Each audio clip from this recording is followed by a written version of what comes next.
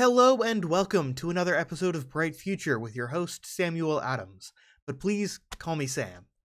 This is a political and philosophical podcast that follows current events, primarily in the United States.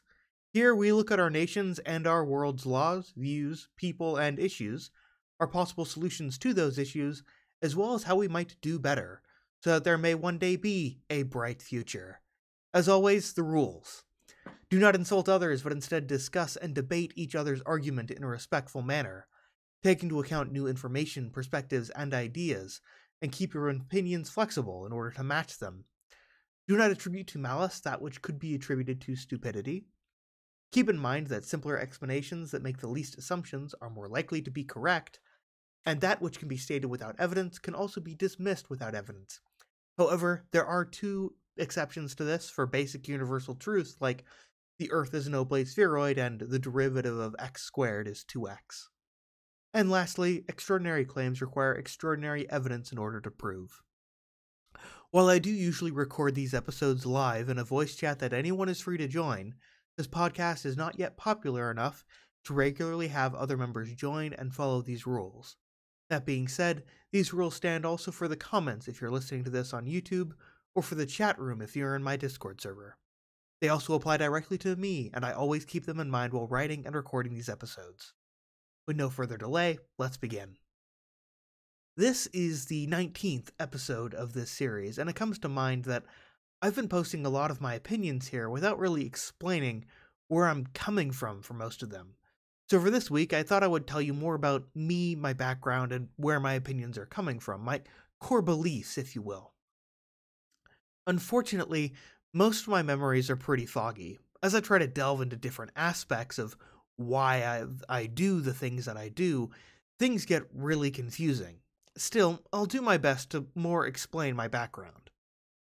I was raised in what I believe to be a fairly unique environment. I grew up on a farm without really many other kids in the neighborhood around because the nearest neighbor was a mile away. However, both my parents are teachers, so I still went to an otherwise normal school. However, the school was always an hour's drive away each way, so I really hate long commutes. There's a reason that now I live 2 miles away from my workplace. At school, I started out rather extroverted, but also pretty close-minded. Throughout elementary school, I tended to think that everyone had a similar background to me and had a difficulty understanding a variety of different home lives. As a result, I never had more than 2 or 3 people around me that I would call a close friend at any given time. However, I was fairly ready to strike up a conversation with darn near anyone about anything. Or I was for most of elementary school, but because this kind of made interruptions for the class, both my teachers and my parents reprimanded me pretty harshly for all of this. Now, I almost never strike up a conversation apart from this podcast. However, if someone approaches me, I gladly jump in.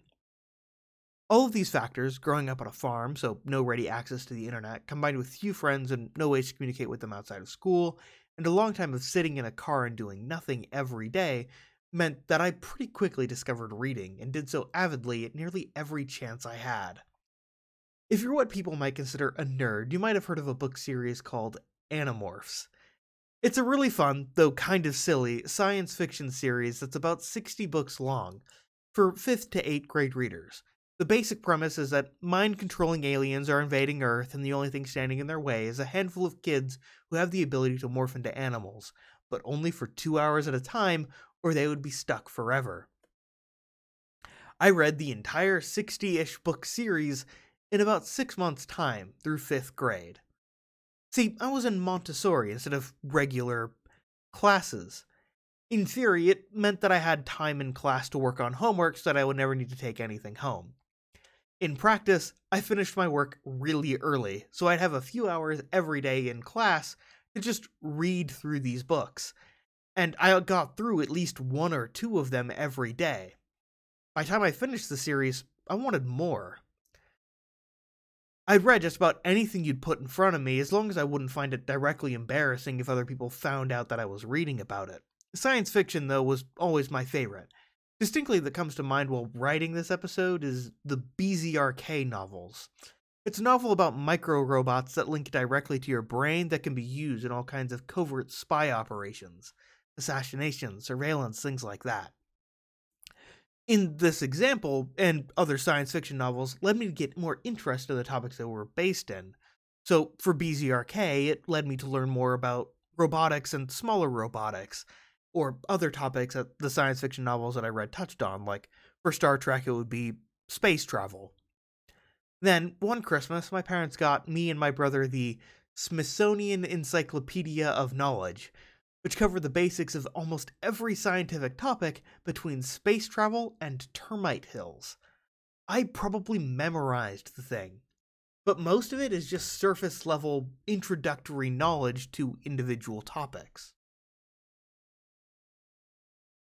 While writing this, I also had the random impulse to just include, I like puzzles.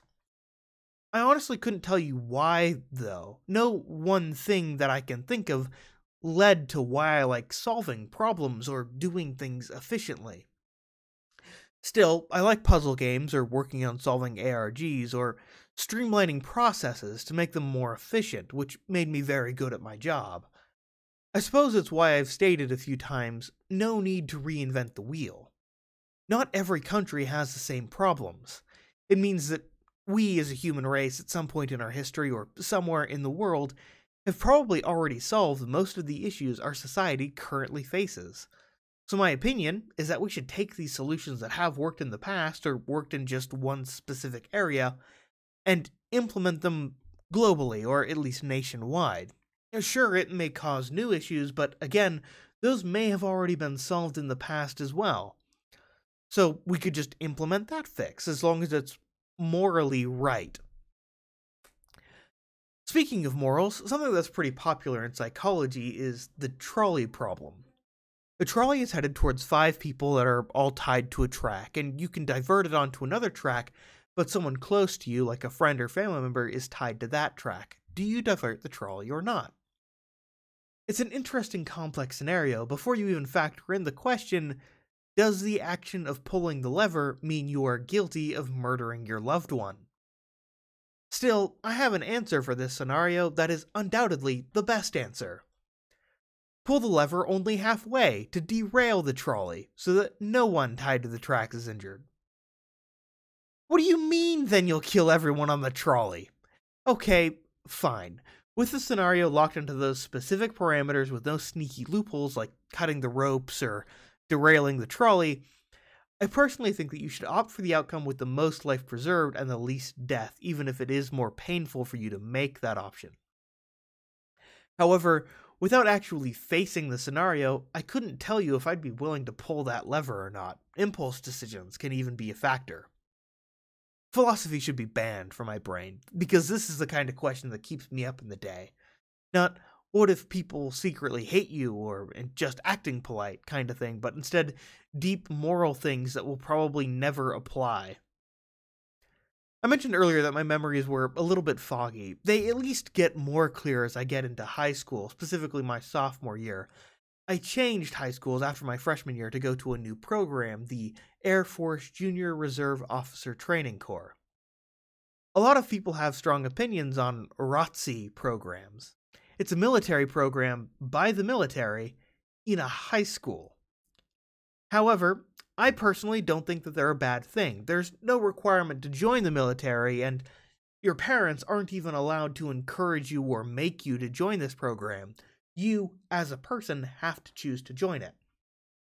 Or, in the case of you being a parent and you have a student, your student needs to be the one to choose to join that program. And if they don't want to be in that program, the program will throw them out even if you want them to be in it. There's no requirement to join the military or anything like that either. It does involve wearing the uniform and a lot of buzzwords like discipline, responsibility, respect, and self-control. In practice, it means that in 3 years I went from being overtly antisocial in my freshman year to just an introvert but comfortable talking with others in my senior year. I did look pretty good in the uniform, and it was actually pretty comfortable too. Then I went off to college, and the only other person I knew from my same school who went to the same college I did, because I went to an out-of-state college, was my middle school bully. So I regressed back into being an overtly antisocial person pretty quickly. I also became really upset and didn't mesh well with how my professors taught, because instead of teaching what I needed to know in class like most of my high school classes, my professors instead just gave very baseline information that expected each of us students to learn about a topic on our own outside of class. After a decade of learning and doing everything in class, I simply just could not adjust to that, and felt that I shouldn't need to adjust to that. After all, I am paying my professors thousands of dollars, or at least a few $100s per class, so they should be teaching me the subject that I'm paying them to teach me. It was also around this time, during the summer, that I began live streaming. Shortly after, the pandemic hit in 2020, and that was the final nail in the coffin for my advanced education. My professors canceled classes outright and didn't expect, and still expected, homework to be accomplished on time. They didn't switch to digital learning or give any assistance whatsoever.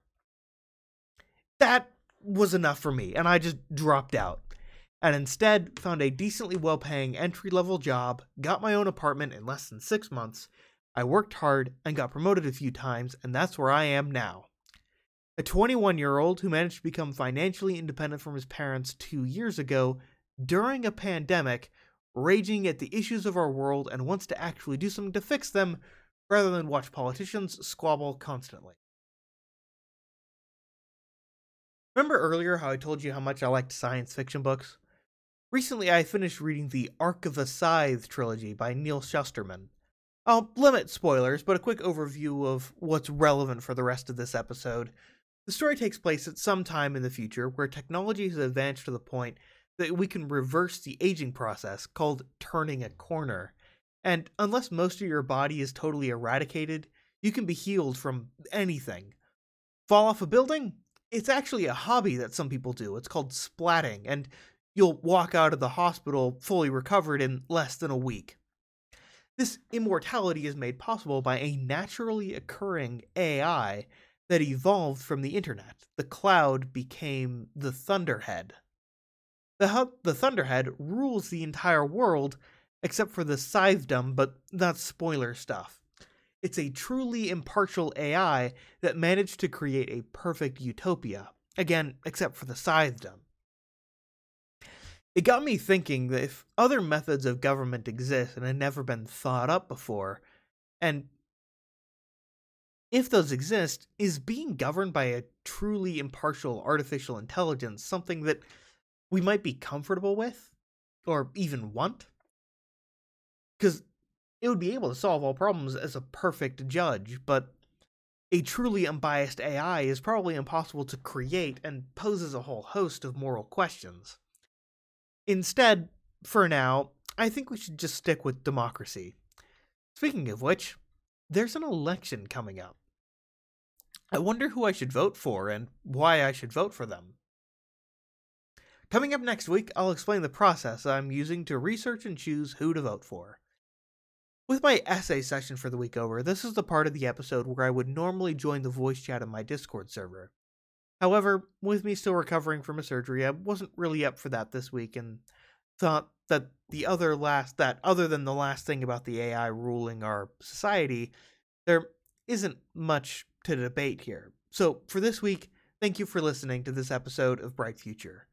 Feel free to comment if you're watching this episode on YouTube, or discuss this and other topics in my Discord server with me and my other listeners. Anyone, even you, are free to join in when new episodes are recorded at 7 p.m. Central every Monday. They are also recorded live on Twitch at The Storm AI. The episodes are then released every Tuesday at 6 p.m. Central, so I'll see you back here next week.